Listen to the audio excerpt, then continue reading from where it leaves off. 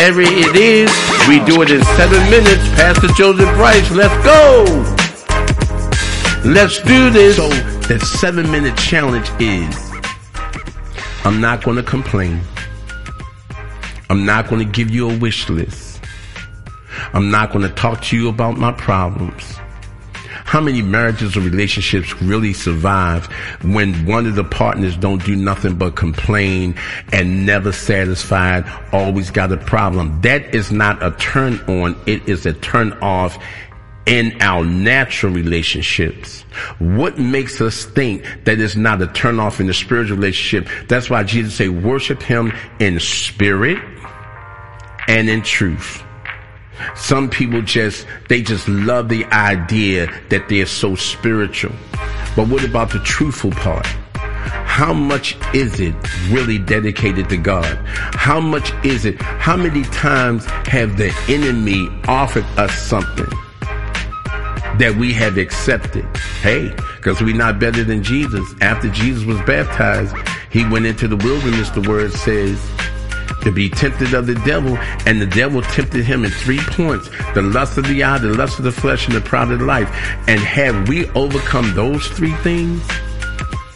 Are we saying God, but which one? We're saying God blessed me, but which God blessed you? Because the devil definitely offered Jesus the kingdoms of the world. And Jesus said, I will not bow down and worship you. I will worship the Lord my God, and him only will I serve. He said, if you bow down and worship me, he said, I will give you the kingdoms of the world and the glory that comes with them. How many people have received or gone after the kingdoms of this world and the glory that comes with it, but they just saying Jesus, in Jesus' name? God did this for me. God blessed me. And Jesus called him the God of this world.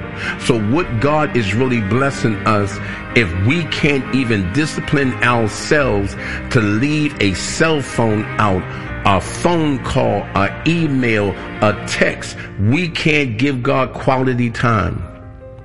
7 minutes with God will be messages or prayer or worship, as I said, and they will be 7 minutes long.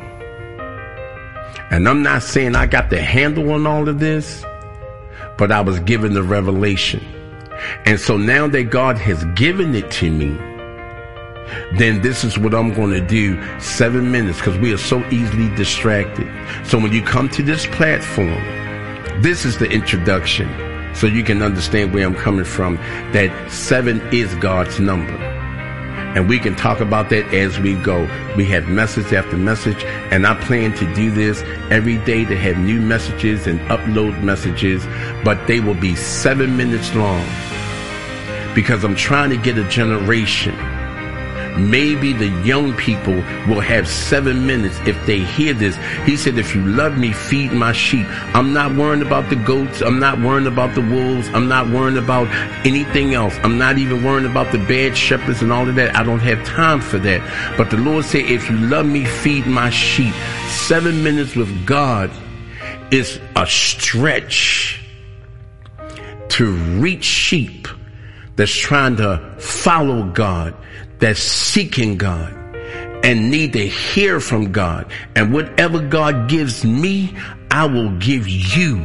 And he told me to do it in 7 minutes. And so that's going to take discipline on my end. It's going to take dedication on my end. I have to be committed on my end, so that when you hit that button, you go to kingdomrights2.org, and there is a button there that says 7 minutes with God. We're going to upload these messages, and I'm going to take different topics and different subject matters and things that people might want to talk about or ask about, want to know more about. Everything from baptism to being born again, about what worship is. We're living in the last days and time. Why are we pretending that we don't see the signs of the times? As Jesus said, we are in the last days. And so I'm going to create 7-minute messages, so that you can get something from God in 7 minutes. This is to everybody, but not for everybody, like anything else. But we need to turn back to God, and we need to admit in our arrogance that we owe God an apology. To say, Lord, I have not been spending quality time with you. I've been going to church, but I have not become the church. That's why Jesus said, make disciples, because disciples become disciplined followers and learners so that they can become like Christ and do the works of Christ. We go to church and we join, and when we join church, more than likely we expect to be entertained. I'm going to church. I got to get a word. I got to hear from God. I got to hear. My goal is this, that you get the word becomes alive in your life, and it brings about change that you can grow and mature, and you can help somebody else grow to mature, but not just come to this platform to be entertained. I'm just getting the word. For what? For what? It's supposed to strengthen us. It's supposed to grow us. It's supposed to mature us. It's supposed to perfect us, and so that we can help others, but not be entertained. And so I am glad that you are here to hear my heart and what it is that God has set in my heart to do that will be done. And it will be 7 minutes with God. And I am glad that you came here today.